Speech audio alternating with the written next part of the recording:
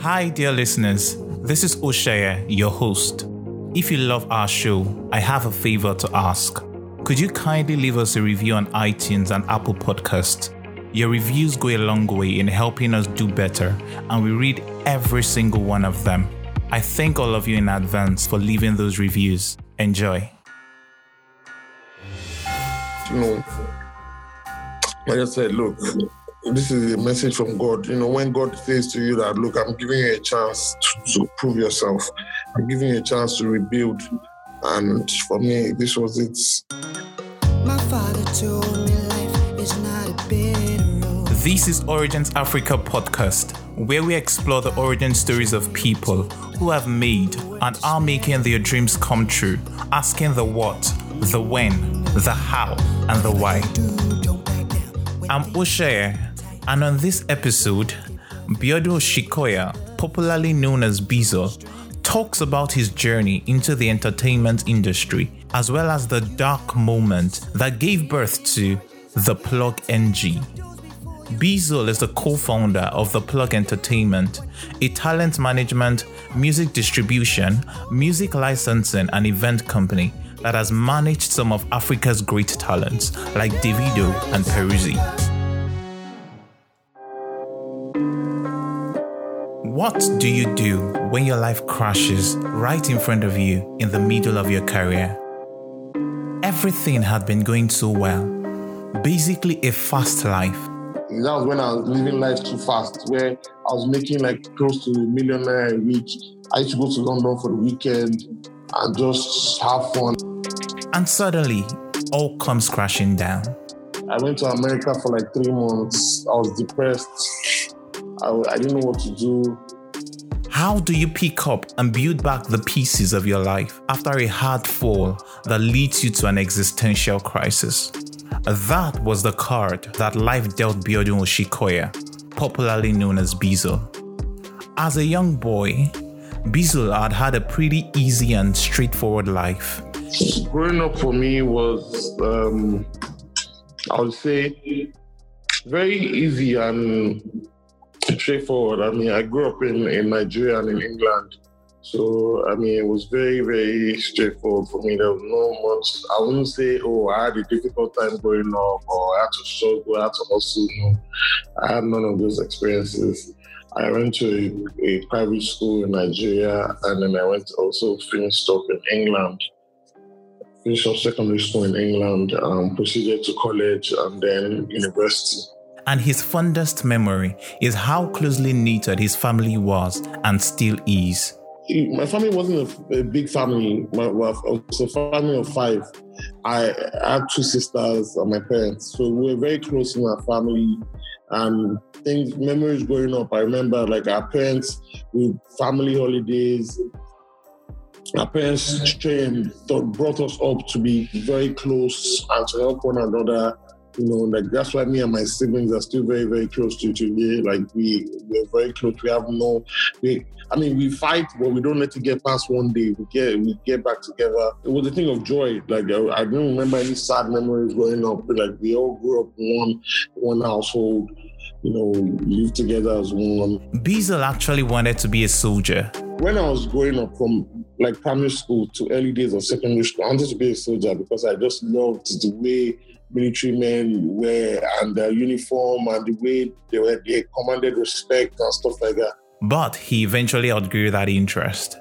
He subsequently thought to pursue a career in music, having grown up in a music household. We're a music household. My father loved music. He had a record vinyl player and he had loads of records that we used to always listen to.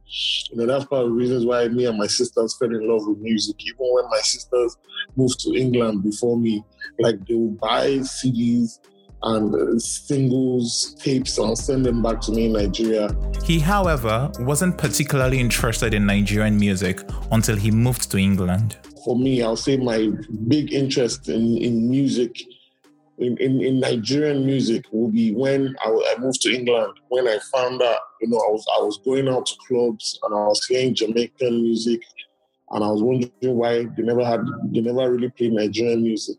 So that's when I really fell in love with Nigerian music and said, look, I want to be part of this industry to see it grow. Bizzle had the support of his parents. For me, my parents, the most important thing about anything for my parents was happiness. They didn't care whatever we did, but as long as we were happy, that's what mattered to my parents the most. As long as we were happy, they were happy. So, I mean, me saying I wanted to do music wasn't a problem. And albeit greatly influenced by both of them, his dad had a greater influence on his music career. My mom doesn't really care about music. So it's like, yeah, my dad, yes, he listens to music a lot. My mom, she will not, she doesn't care about music, but my dad will be like, oh, even till now, he'll be like, oh yeah, can you load some songs on my flash drive so I can connect it to my car and stuff like that, or things like that. So for my mom, it was more of, like, she didn't really care about music, so I don't really say I got that music influence from her. It was more from my father. Bizzle got into the university in England to study music business, even though he wasn't clear on what he wanted to do specifically. I mean, for me, I knew I wanted to be in the music business. I did not know what. So I knew I wanted to be in the music business, and I knew I couldn't sing.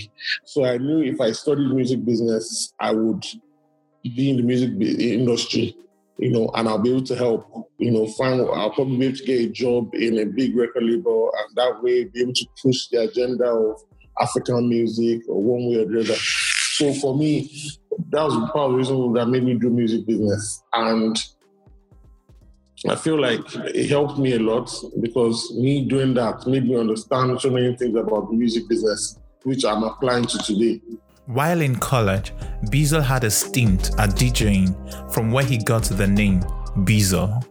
When I was in college in England, I enjoyed DJing because obviously I fell in love with music, so I enjoyed DJing. That's even where the name Bizzle came from. I used to call myself DJ B, and then a friend called me the Bizzle, and then I removed the D and just left the Bizzle. I DJed and then stopped DJing.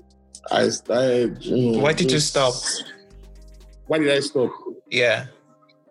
And to be honest, I just DJed to learn. I didn't DJ to want to be a professional DJ. Oh, okay. Yeah. Then from there, I went on. I was still in college before I went to uni and to do music business. I started that was part when doing the whole MySpace thing, helping Nigerian artists create MySpace pages, put their music on MySpace and all those things, and just put music on my Facebook. Before the blogs, before even all this, not just okay, everything, there was Blogspot. So, and then I remember Bella Nigeria had Blogspot, but I couldn't be bothered to create a Blogspot. So I was using my Facebook as a blog. I was putting music, latest videos. I'll post the link on my Facebook. People will follow me on Facebook just to see new music and some new videos from Nigeria. And you did this to put Nigerian music out there, so that the aspirants could know. Exactly. He went on his own to create MySpace accounts for artists and sent them the details, even though many of them didn't know him. I know you don't know me, but I created this page and I gave them the username and password. And how did they typically respond? I mean, some people were like, thank you, appreciate. I kept in touch with some just took it, changed their password and moved on. So. Okay. I also know it was from there you met Dr. Seed, Sasha, then Sasha, Don Jazzy, LD. Okay. So what happened afterwards in your music journey? Then after meeting Don Jazzy, I remember I met Don Jazzy when he came to London for Mobile Awards. The Mobile Awards that the Banjo and Two Face were nominated.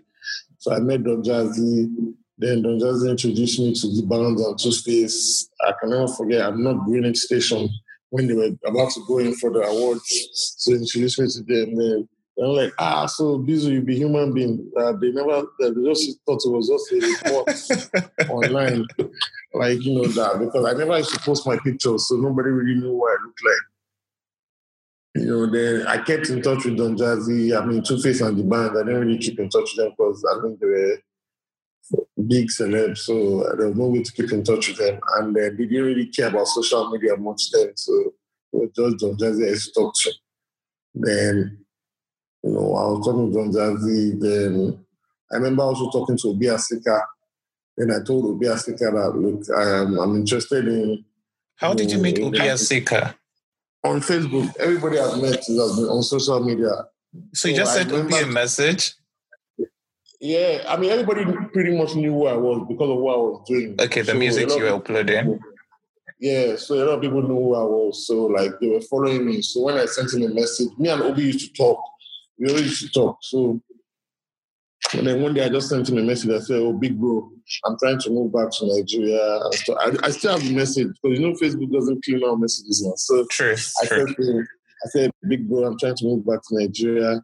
And, I'm not really sure how the music industry works there and everything, blah, blah, blah. So he said, I'll offer you a job, move back to Nigeria, come handle the social media for Storm Records. I see I'm pretty good with social media. And, Obi Asika was ahead of his time. He knew a lot of things before a lot of all these people. So he said, I should come work with Storm and be in charge of social media. And then I was also NATO's road manager. Okay, great. So you returned to Nigeria in 2008. So how was the experience? It wasn't bad, to be honest. I moved back to Nigeria. My parents gave me a car. I was working at Storm Records. I was getting $80K a month. Then wow, in 2008. Yeah. Interested. Okay, a pretty good deal. Yeah, that was a lot of money. So, shout out to Obi Asika. It was good pay for me. And so how long did you do it for? Since it was social media, I worked with Storm for I think 9 months. Oh, okay. Yeah, then I moved to Mo Hits. Why did you move, or why was it that short? Because, I don't know, the Mo Hits offered me a job. And to be honest, Storm was more professional. Mo Hits was more of what quality control is now. Mo Hits was cool. They used to wear jewelry. They go to the club. Okay. Family, they lived in a house. Storm was more official. So I guess as a young guy, I liked that Mo Hits vibe. Even though it wasn't so official, but there was no, it took a while before they had an office. I remember when they finally got one office near the band's house. They tried to do the office thing. It didn't work. It wasn't really for them. It took a while. But yeah, man, for me, I enjoyed that lifestyle of the whole Moise thing, going to club, lifestyle. This was the real music industry lifestyle. It was okay, them Jay-Z's no do past this one now. So for me, it was cool. And then when the band offered me a job, I was like, yeah, I'll come work with you guys. The band said, come work with us. All the social media way they do, come do it for us. And for me, I thought, why not, man? Let me go and work with these guys. These guys are cool. I still love Obi Asika to death, but they were more too formal. And for me, then I was young, so I didn't want anything formal. I wanted a cool lifestyle, not necessarily 9 to 5, but so I worked with Mo Hits to break up into Mavin. I left with Don Jazzy for Mavin because I was closer to Don Jazzy, and then that time of the breakup, the band was in America, Don Jazzy was in Nigeria, and I was cool with Jazzy. Jazzy was kind of guy that the band was more of the strict guy in the business. The band was more of the guy that accounts. The band will give you 10K to go and buy something. The band will want you to do account of how you spend that 10K to the end. Jazzy will give you 10K to go and buy something. He doesn't care how you spend it as long as you bring what he sends you to buy. Okay. So it was more of Jazzy is a cool guy. So when they started Mavin, I was like, I'll go with Mavin. Then when Mavin started and everything, Jazzy called me, was like, bro, this Maven now, we're starting new. We don't have the kind of money we're paying you at Mohit.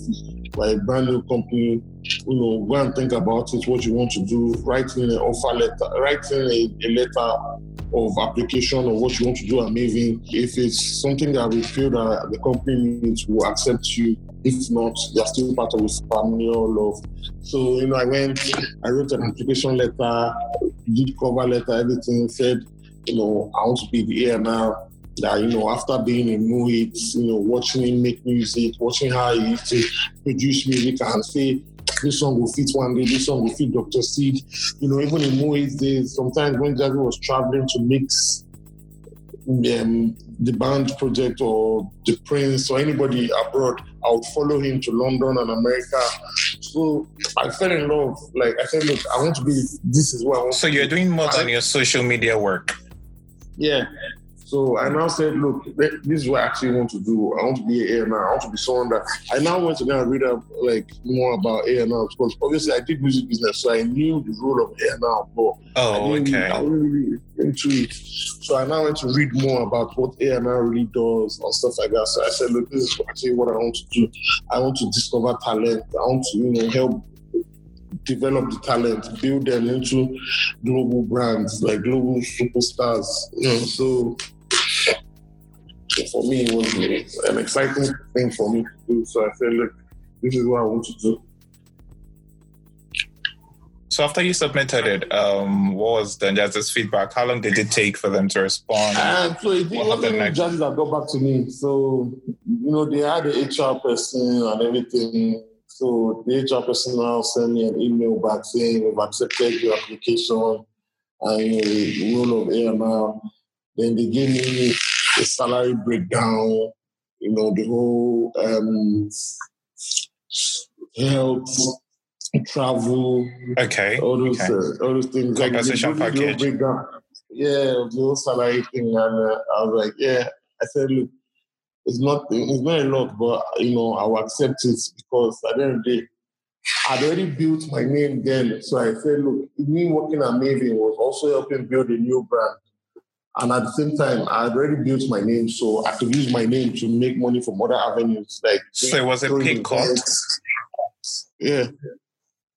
Because it was a new company, don't you remember? Yes. They were starting from fresh. So Jazzy left all the old catalog with Mohit. So he came to Maven with zero. Wow. Okay. So you have to remember, you could not be greedy and be asking for XYZ. Okay. Now you were doing social media before and you had experts there. Now you're venturing into a new role, A&R. How were you able to position yourself to function optimally in that role? How did you upskill? First things we did first as A&R, we did the Maven search. That's when we had entries. That's when we found Ricardo Banks. With Dija had already been introduced to Maven via somebody else. And also Corey was already introduced to Maven via somebody else. So all the entries that we did for the Maven, it was only Ricardo. Funny enough, Ricardo was the first guy we called. And the day he came to the studio, Ricardo recorded 4 songs. Wow. All of us were weak. We're like, this guy is super talented. Like, who is this guy? This guy is bloody. Recorded 4 songs in one day. We have to know this guy, blah, blah, blah. And then Ricardo now spent the night. From spending the night, the next day, he went home, he and his brother, they went to get their clothes. He came back, spent 1 week, 4 minutes. Like I said, they signed to Maven. In the process of signing to Maven, as he was making music, I was also, helping him and his brother, just teaching them the tricks of the business and helping them know what to do. In the early days. Okay. Could you also share, I know there were some, as part of your early struggles as an A&R professional, your grinding experiences with Cass. Oh yeah, Cass was before this was even before the Mohit's breakup. So when I was working at Mohit's, Cass was a friend of the family. Cass was Don Jazzy and the band's friend from London. So he came to Nigeria, and then he was staying in the Moe's house. So Cass was making music. So he played familiar for everybody. He went to play for Don Jazzy at the band.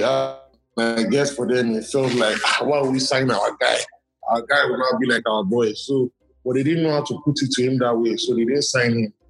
But they gave him money just to help him. So I now told Cass, I said, bro, I'll help you. Like, I'll help you push your music. We'll also do this music together. This jam is bad. While I was removing it still, so I was helping Cass on the side.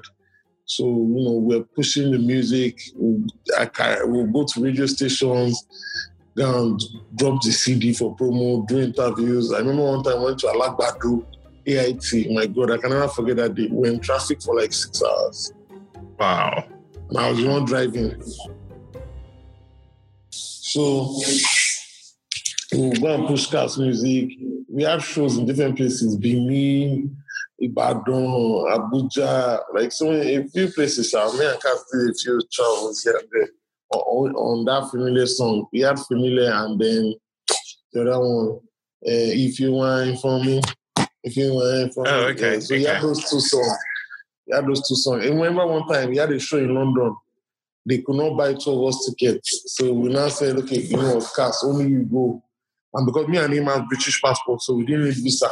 So I now said, Cass, only you go to London. Just give me my percentage. I will stay in Nigeria. When you get to London, you go to the show. You're a London boy anyway. You know London. So Cass went to London for that show. And I forget.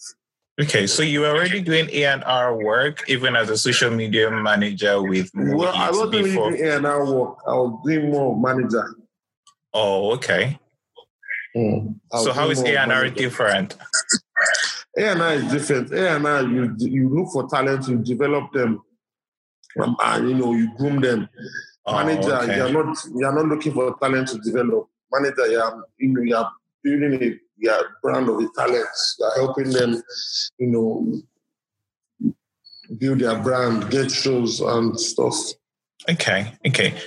So what did what lessons would you say you learned working with Don Jazzy? What important lessons did you learn? I mean, one of the most important things I learned working with Don Jazzy is always be humble, and like humility was a big thing for Don Jazzy, and loyalty. So, Jazzy liked people that were loyal and humble, and then Jazzy didn't like people that lied or talked too much. So I learned one of those things. Also, Jazzy didn't like loudness. He didn't like noise. Like, even though it was a more hit crew, he didn't like external people coming and us making it too big. He liked to keep it family. Because they felt when you start to bring outsiders, then you start to poison the mind of the people inside. So once in a while we'll have friends over, but it was more of a family thing. So, from the Moe's time, so also from the band, was business.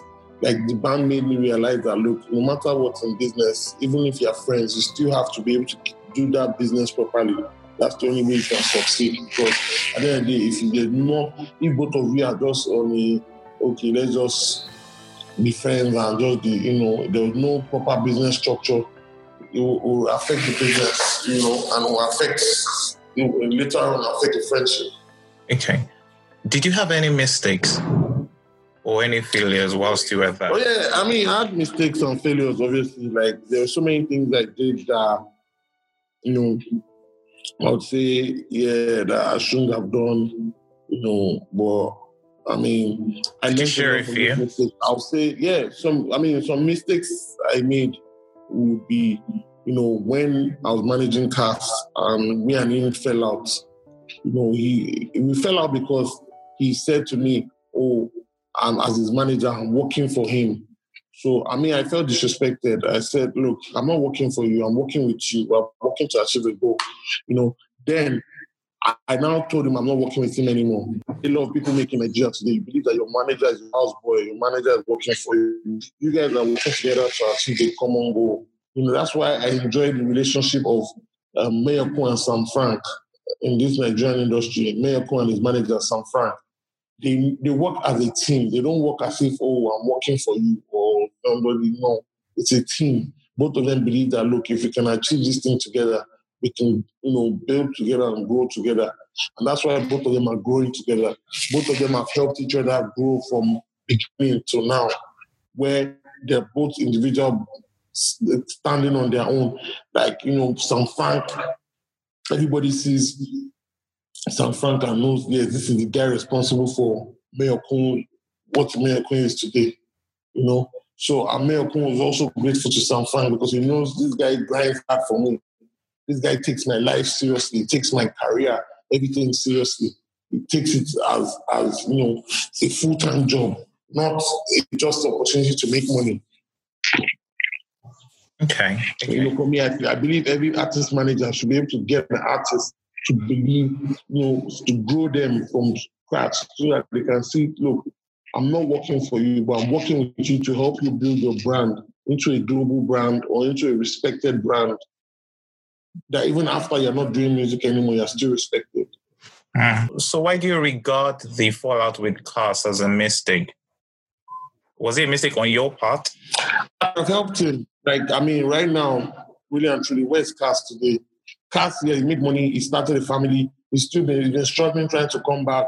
He just music once in a while. One time he said he was a pastor or this kind of thing. I believe if that time we stuck together and we worked together and I helped him, build and understand what he was doing, I guess it might have been different. Okay. Is there any other mistake or failure you want to share? I don't think there's any more mistakes. I can share with people to say, look, you should be able to, there's this new artist I'm working with. His name is Oxlade. So I told Oxlade, I said, look at this artist. Learn from his work ethics. Look at this artist. Learn from his strategy. Look at this artist. Learn from his lifestyle of being, a private person and not showing everything to the world or doing this from. Learn from this artist of being working smart. And I said, look, combine all these things together and put it in your life. Now look at all their bad habits. Drop it. Don't get associated with it. Don't say, because XYZ is doing this, I want to do it. XYZ is doing that. No. Build your own life. Create your own self. Remember, everybody keeps saying that, nobody should follow me. Why must I be a role model? But no matter what you look at life, you're a role model to other people. So you can't keep saying, I'm going to do whatever I like because it's my life. No. You must remember, you've chosen to be a celebrity. Your life is being watched by a lot of people. What you do will determine. You've seen so many news headlines saying, I did this because of this artist. I did this because of that artist. I did this because of this artist. And we a lot of people influence people in such a huge way that they don't know. I remember when Tiwa Savage cut her hair, so many comments, I'm going to cut my hair, I'm going to go this one, it looks good on me, because it makes them think. One time Whiskey dyed his hair, so many people were saying, I'm going to dye my hair, people copy these traits of people that you do. So that's why it's always good to always do things, good things in public. If any bad thing you're doing, do it in your own privacy. Because you need to remember, your life is in the public. Whatever you do will portray it, and people will want to do the same thing as you because they feel it's good. They feel like, look, XYZ did it and got away with it. Nobody, But when, people start getting punished for things that they do, as a role model, whatever you do for yourself that you feel is not right, you should do it in your privacy. And whatever you feel like, okay, this might be right. You can do it in public. Giving charity, doing things nice, making music, helping somebody. All those things are things where people say, Davido is doing it for clout. Yeah, but also inspiring other people to do it. But sometimes, yes, too, it's good to keep what you're doing in private. But sometimes if you're doing it to be able to inspire somebody else, it's acceptable. That's true. If you're doing it for show off, it's not acceptable. But if you're doing it to inspire other people, then it's acceptable. We need to learn that what we do affects other people. Like what we do, and right now the internet is very big. Everything you do gets on the internet, and you can't wipe it off unless you have XYZ amount of dollars. to clear up every record of yours on the internet.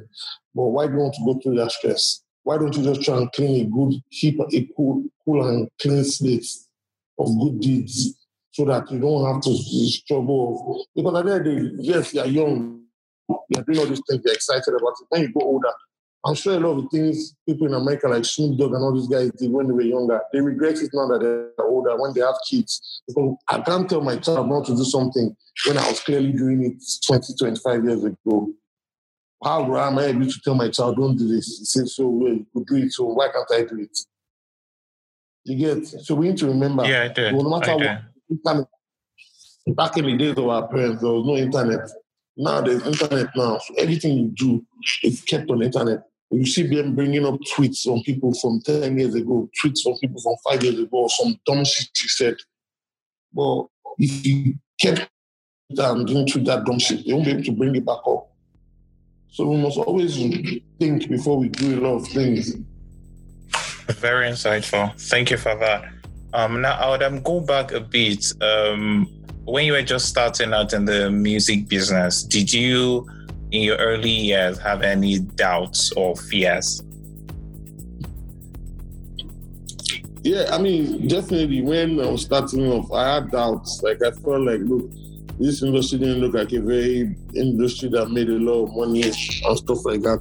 Well, I still went ahead because I felt like, look, there's nothing wrong, nobody knows anything.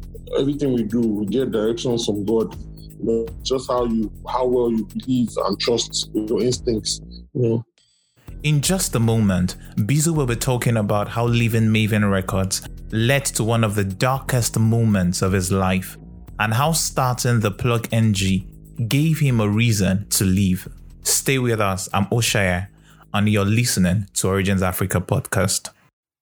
Hi, dear listener. If you love our show, please leave us a review on iTunes and Apple Podcast. You can also send us a tweet or comment on Instagram at OriginsAF. We love to read from you. Nopes, not later. Yes, I read your mind. Do it now. Thanks a lot. Also click the subscribe button and share with a friend. Let's make a difference together, one origin story at a time.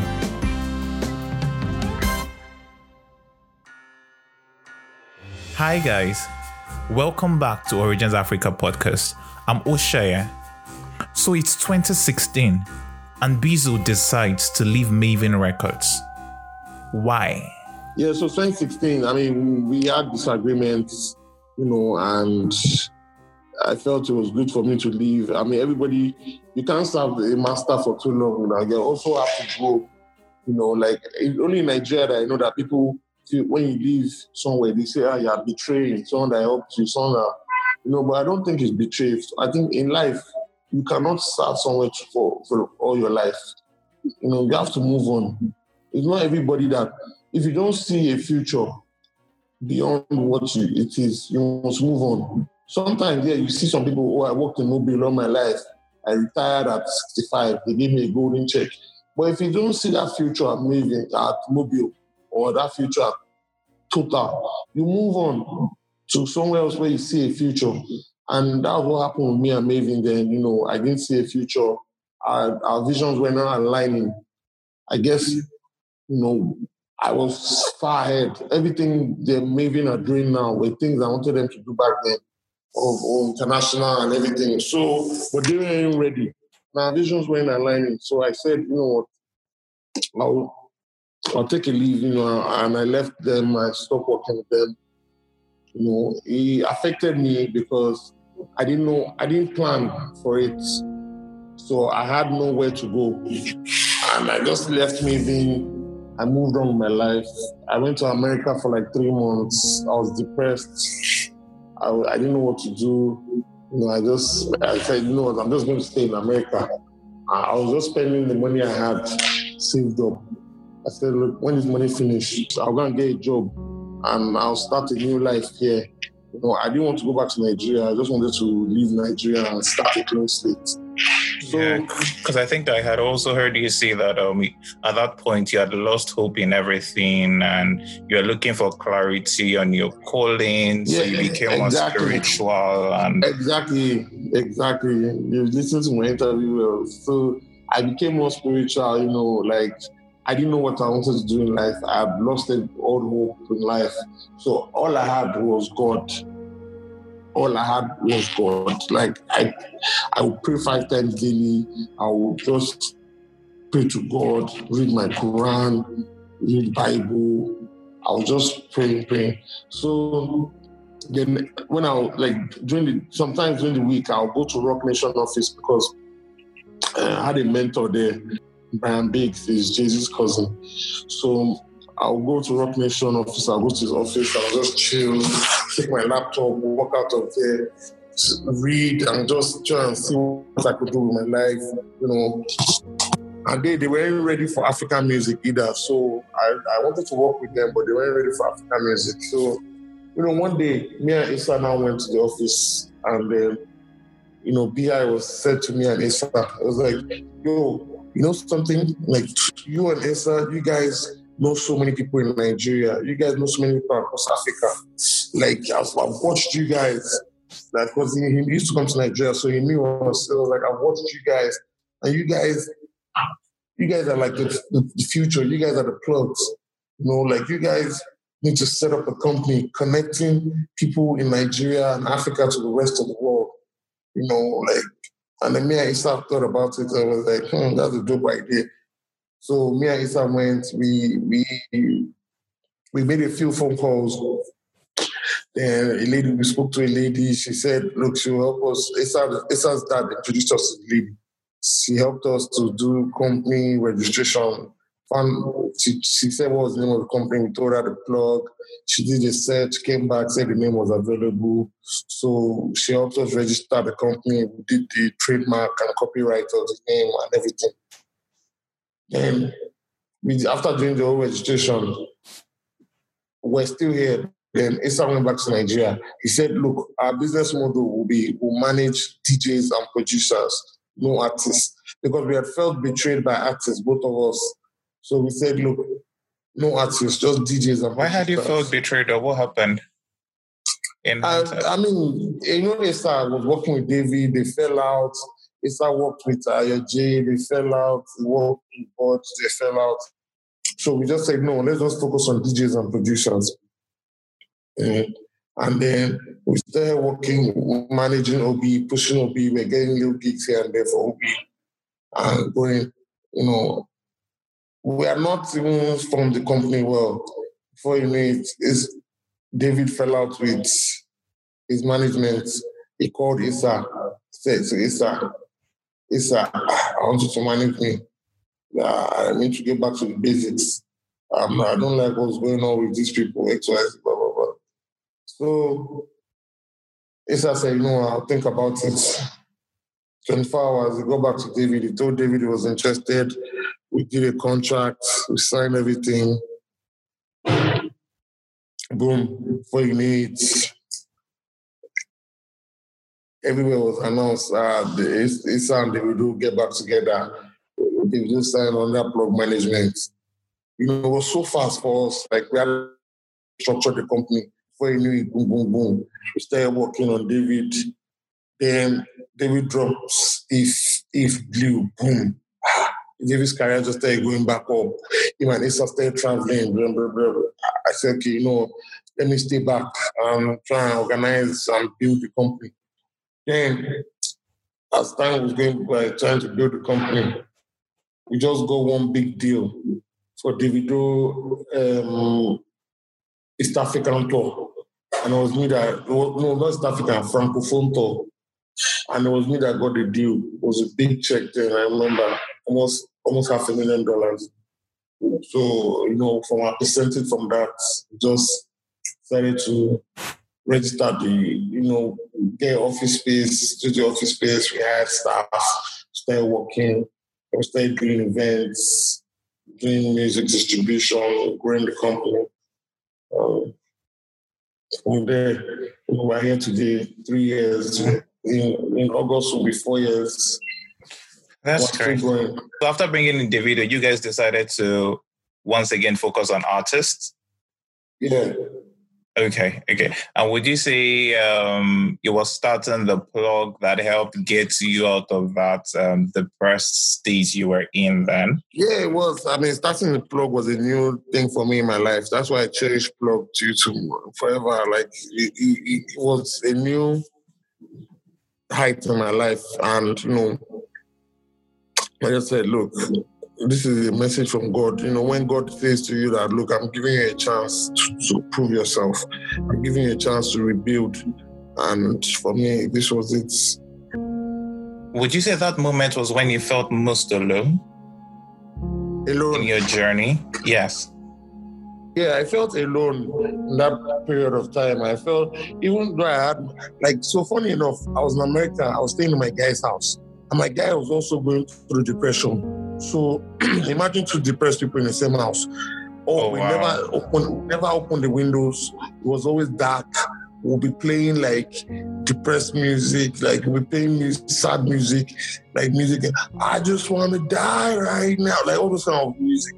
But prayer was keeping me alive, because I used to observe my 5 daily prayers. Every time I'll be reading the Bible, the Quran. I always used to read things that would encourage me, that would lift me up. That's when I fell in love with even this guy, Pastor Sam Adeyemi.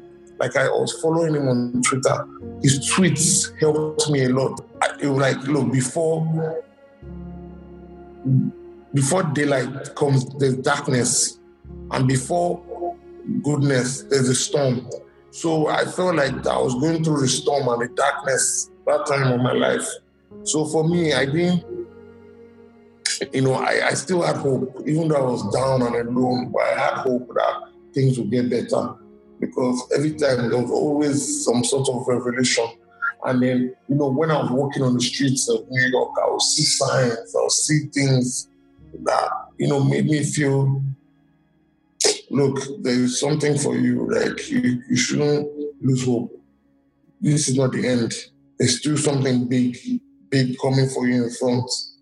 So that made me just not give up. It made me just continue to say, look, I have to be great. That's great. So Plug came in and now you're going to be 4 years in August. So what have been some of the inspiring moments for you? The inspiring moments for me, I would say, all the success that Issa has been able to achieve with Davido. All our successful events. We started Mainland Block Party with one of our partners, with two of our partners, Top Boy and Tash. And now Mainland Block Party grew to Island, grew to Capital. Now, if not before, because of this whole corona, we're about to do Owerri and Port Harcourt, and add it to it. So, those things are things that really, really been some of our great achievements. Going from just not wanting to manage artists, just do producers and DJs, to being to doing events, music publishing. All those things just really, made me have hope. And now we do music publishing, we do music licensing, we do music distribution. And I know there's sports now. Sports, yeah, we launch sports. We signed Henry Ekuru, and we recently just signed another sports client in this lockdown. I can't mention name yet, but we'll reveal soon. So, okay. I give God the glory, to be honest, because I keep saying, without God, everything else is possible. And me and Issa are very, very religious people, no matter what we do. Issa doesn't miss church, doesn't miss mass, all these things. He's Catholic. So, I think those are the things that really helped us. Issa, no matter what, he doesn't joke with church. Okay, okay. I hear that. What would you say you guys also did that helped with your success? So what did you do? What steps did you take that helped with your success? To be honest, I would say things that really helped us is hard work, focus, and discipline. A lot of people are not disciplined. Like me and Issa, we haven't earned a salary since we started this business. And we started this business with our personal money. Money that we could have easily just said, look, let's blow it, buy Rolex, buy car.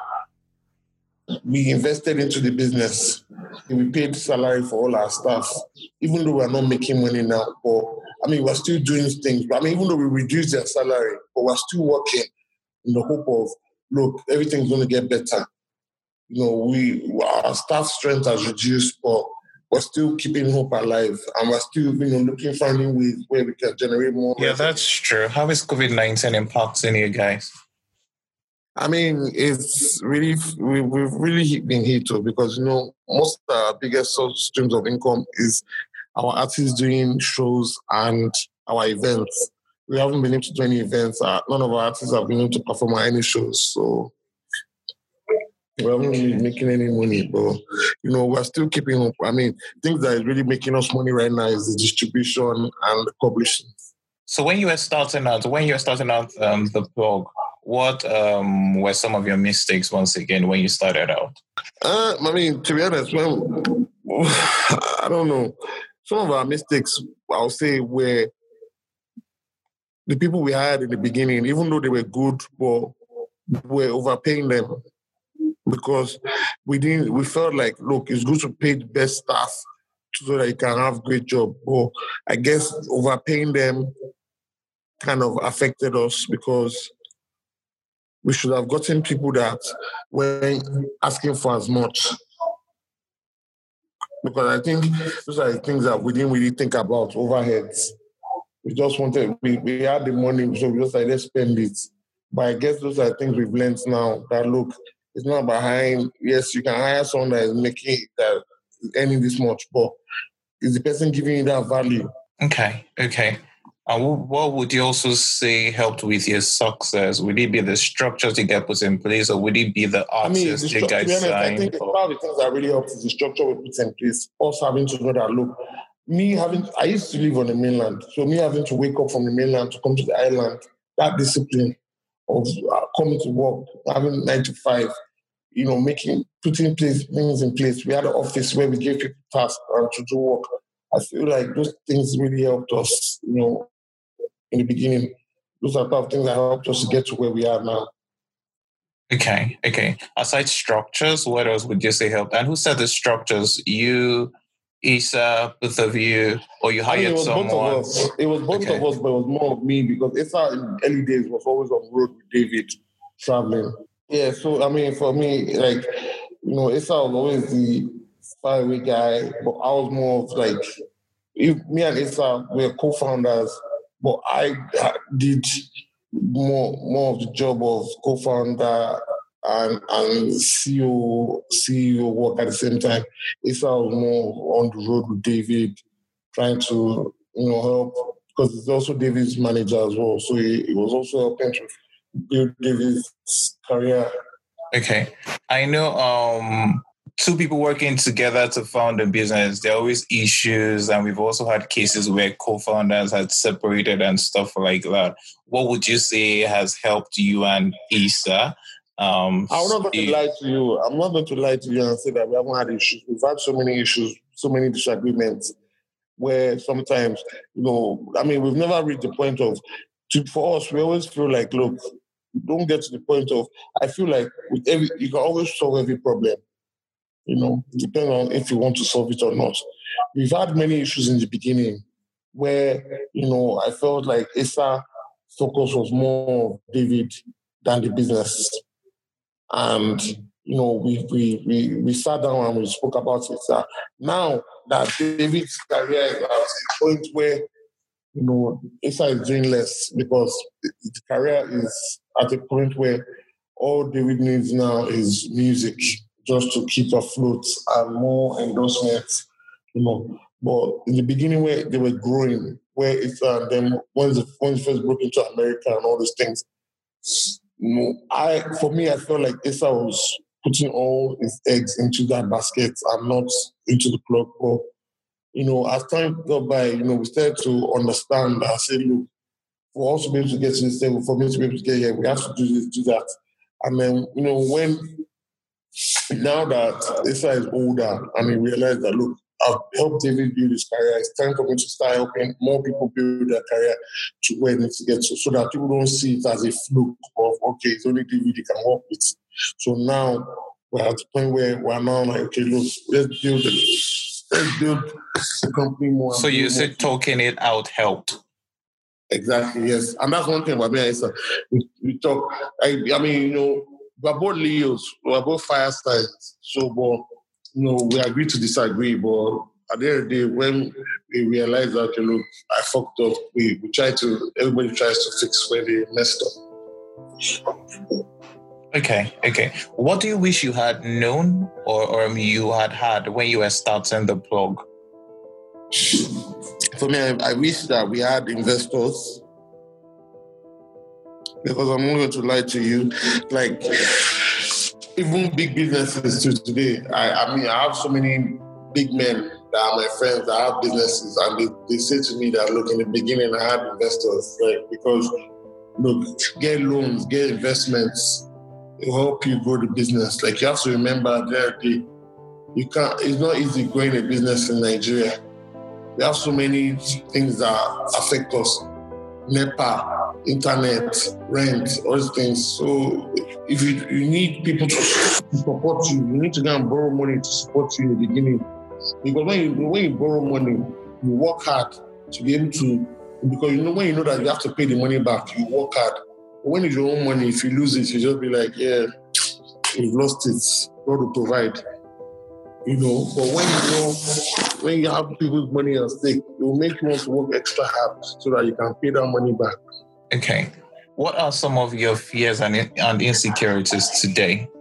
Some of my fears and insecurities, I'm not going to lie, would be, not being able to build a global brand like we eventually thought we would build.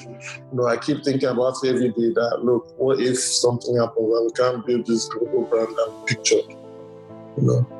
Insecurities is always financial in any business. Like, for us, we've thought about, raising money to be able to get things to a better level, because I feel like right now we built the business and our books to a level where if we get investments, we can achieve more. But, I believe that if we have investments from people, we can achieve a whole lot more. We can hire more skilled people. Okay. Does it mean you guys will be focusing on investment actively post-COVID? Or maybe even now? Oh, yes. Post-COVID, we will be. Not now, right now, because right now, nobody's listening to anything. Everybody is focused on surviving and post-COVID. So, post-COVID, we'll definitely be looking for investments. We need to expand. Okay. What has chasing your dreams cost you? Or what have you lost along the way? Or what pains did you have to endure? Yeah, chasing my dreams has cost me a lot. First of all, I'm not in a serious relationship because I travel a lot and, I'm always here and there. Females, they want someone that is always available when they need them. So that's really affected me. Secondly, also it's cost me a lot where I don't have money. Any money I have, if the company is down, I put my personal money into the company, because at the end of the day, I remember when you have staff, you're feeding people's families as well. So even if you go hungry, they must be able to eat. So no matter what it is, even if I have 100K left in my account, which God forbid will never happen, but if I have, I'll make sure out of that 100K, 50K, I settle my staff so that they can have something as well. Because I don't like, I know what it is for all these people. I know what they're going through. So, if I have, I'll split into two and share the other half with them. So it has really cost me a lot, trust me, because I know that there are some things that I would love to enjoy that I don't enjoy, like holidays.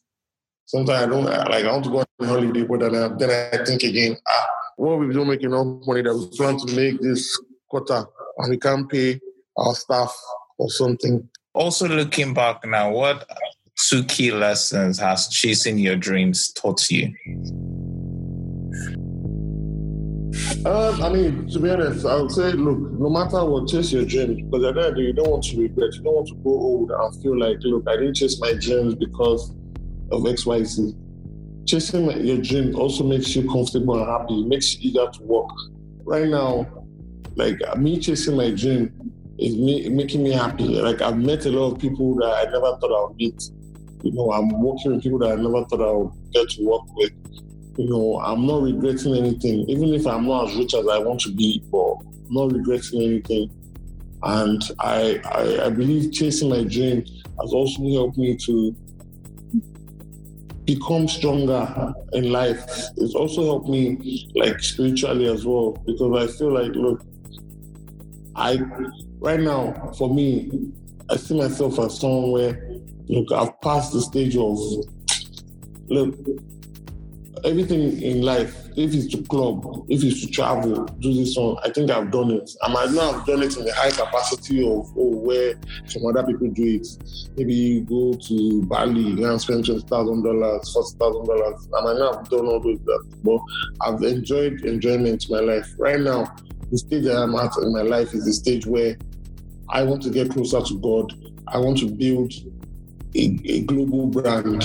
I want to build a business that will be able to, I know that, look, in the future, when I retire, I can sit back on one nice island with my wife, and I'll be seeing daily reports from my business, from the CEO of my business, my company, sending me reports of this is how the business is doing well.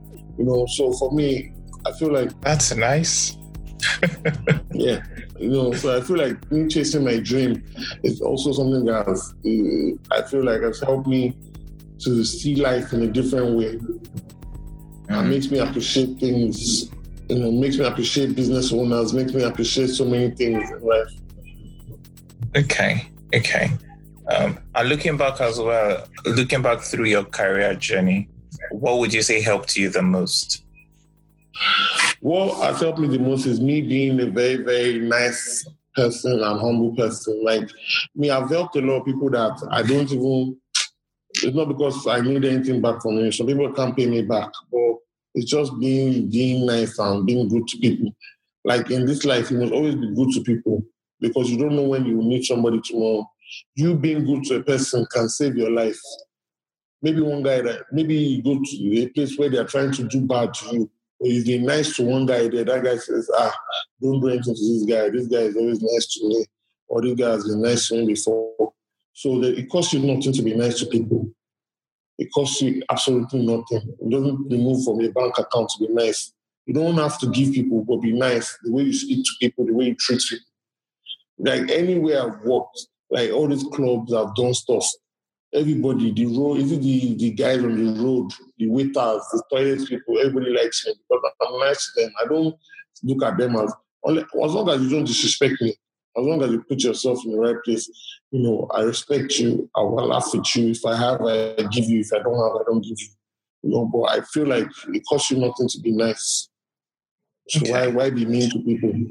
It costs you nothing to...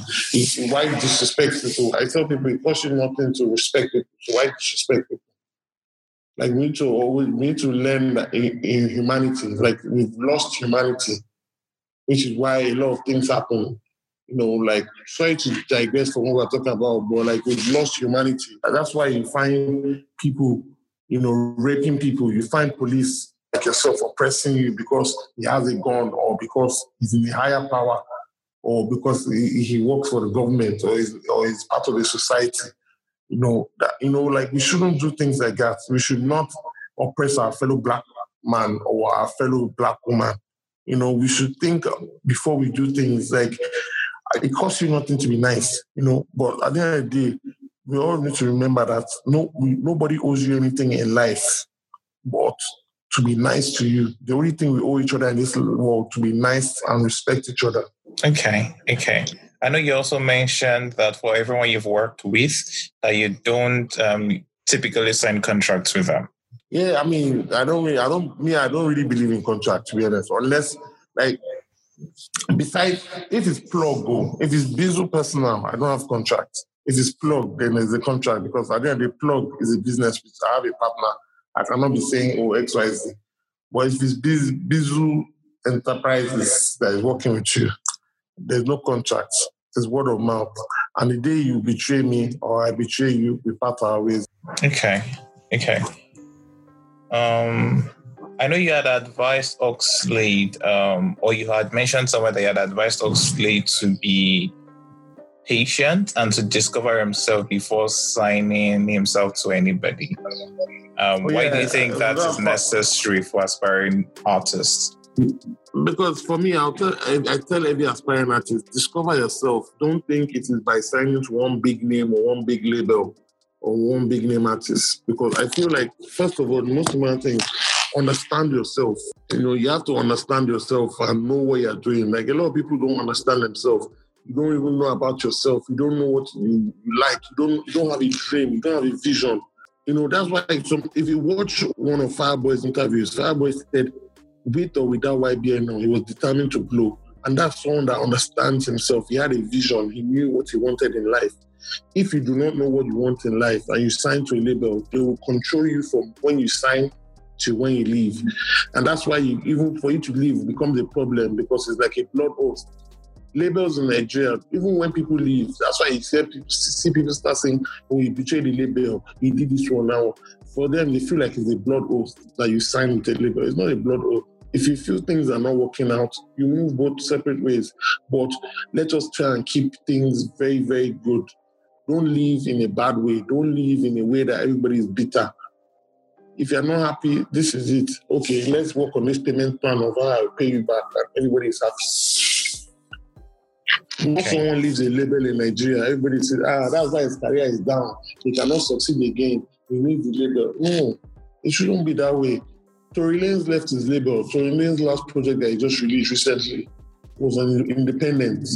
But at the end of the day, you must always have a team. Build your team, your core team. Understand what you want. So for aspiring talents out there, what would you say is what's the best way for them to get your attention? I mean, to be honest, there's no way to get my attention, to be honest. Like, if your music is good, I'll find you. There was one girl recently, she did a freestyle, and I saw her on Twitter. I reached out. I don't like when people spam me with music or bug me. Like, it doesn't mean I'll listen to your music. I have over 5,000 emails on Red, and I'm sure a lot of it is music. But I don't look for me. I love to discover music myself. Sometimes, yes, people send music to me and I listen, but most times I enjoy when I discover music myself. So where is your favorite place in the world? My favorite place in the world used to be New York, but now it's changed. My new favorite place is LA. Why LA? It's just beautiful. It's amazing. Like, I love it. I love the vibe. Okay. It's somewhere I love to live. And what's a typical day in your life like? How would you describe your typical day? Wake up 5 a.m., say my prayers, go back to bed for a little bit, or sometimes stay awake. Wake up again by like 9 a.m., have a shower, brush my teeth, have breakfast, head out to the office, stay in the office from 10 to 5 p.m. or sometimes till later. If I have meetings during the day, I go to my meetings. If I'm in the office, listen to music, or if I'm not in Nigeria, when I'm out, when I travel, typical day, wake up, go to my meetings, go to studio. Okay. If you could send a message to your younger self 10 years ago, what would you tell the younger Bizo? What would I tell the younger Bizo? Be smart. Don't feel pressured.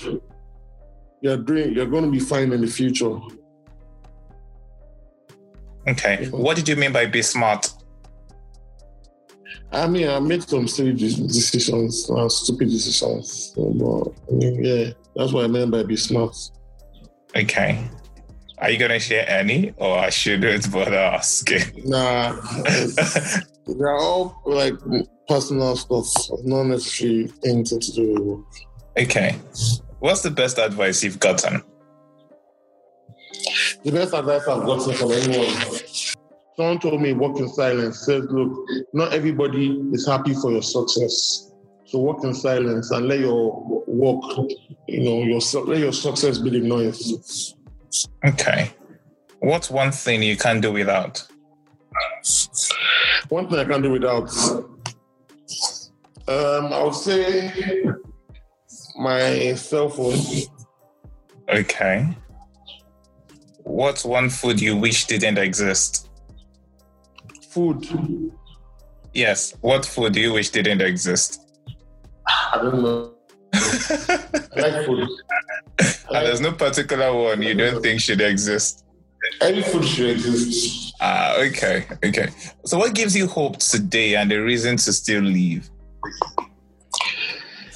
The hope and reason to live is because I know my future is very bright, and I know God has a lot of things planned for me that I haven't achieved. So that's what keeps me alive. That's like, no matter what, even when I'm having anxiety attacks, when I'm feeling down, when I never give up, I never lose hope, because I still want to live, because I know, look, my mission on earth is not done. I know God wants me to do so many things that I haven't done. So I'm working so hard to be able to achieve those things. By God's grace, like one of the things I know that, inshallah, I want to do, build a mosque. Okay. I want to build a mosque. I want to, hopefully build a music school or build a big media center or academy. Those are things I want to do. So I feel like, look, as long as God keeps telling me that, bro, I'm not done with you, I'm still living. Okay. Today, do you still battle with anxiety attacks? Oh yeah, everybody still battles with anxiety attacks. I mean, no matter what, I don't think there's anybody that doesn't have anxiety attack. It's just how you manage it. So I still battle anxiety. During this lockdown, I had so many anxiety attacks. Even I lost a close friend, a dancer, LD, Picture Kodak. She died during this lockdown. The day I heard the news, like I had serious anxiety attack. I couldn't sleep. I was just up the whole night. But I've been able to know how to control it, and I'm grateful to God for that. For being able to control it. So, Okay. Looking back, would you ascribe your success to your hard work and your skills, or to luck? No, well, I don't think anybody is lucky in this life. I think everything that happens, God wanted it to happen. So it's a blessing from God. Luck, for me, is something that... Luck is, I was lucky to maybe when I'm playing all those games that you pick a teddy bear, that's luck. But in life, when things are happening for you and good things are happening, things are aligning for you, it's not luck, it's a blessing from God. Okay. So would you ascribe your success then to blessings or to your hard work and skills? Yeah, I ascribe my success to being blessed. I'm highly blessed and favored by God. So I know that a lot of things that have happened for me in my life has been due to the fact that God loves me, and God just keeps blessing me. Okay. What's your advice to people out there? My advice is keep God first, stay focused, and believe in your dream. There's nothing wrong with being a dreamer, but believe in your dream. Dreams come true. I can testify to that. There are a lot of dreams of mine that have come. Dreams come true. But you have to believe in your dream, and you have to keep God first. And God makes those dreams realities. Okay. What's one question? If you were in my shoes, What's one question you would have asked yourself that I haven't asked yet? I don't know, to be honest. Okay. Who would you like me to interview next? To share the origin story. It's between a few people. It's either Oxlade, DJ Spino. Okay. Or Oxlade, DJ Spino, or who else? Crayon from Maven Records. That's Abiodun Bizel Oshikoya. He's the co-founder of The Plug NG. Thank you for listening to our show this week. If you liked it, do leave us a review, a comment, and share with your friends. Tell a friend to tell a friend to tell a friend and to tell another friend. We would also love to read from you, so please do send us a tweet or leave a comment on Instagram at OriginsAF. You can also write to us at originsafricapodcast@gmail.com. Remember, do subscribe at wherever you get your podcast: Google Podcast, Apple Podcast, Spotify, YouTube, SoundCloud, amongst others. Join us next time as we have a chat with Tosin Duritoye. She's the CEO of Bloom Africa and COO of Fillmore Realty. You have your passport, you don't need a visa, and I was like, who said that? That was so, yeah. So today I still joke that it must be my village people that were calling me back. Our sound producer this week was Tumishi Ajani, and the theme song was composed by Just Ritimi. I'm Oshaya, and you've been listening to Origins Africa podcast. Bye for now. My father told me life is not a bed of roses.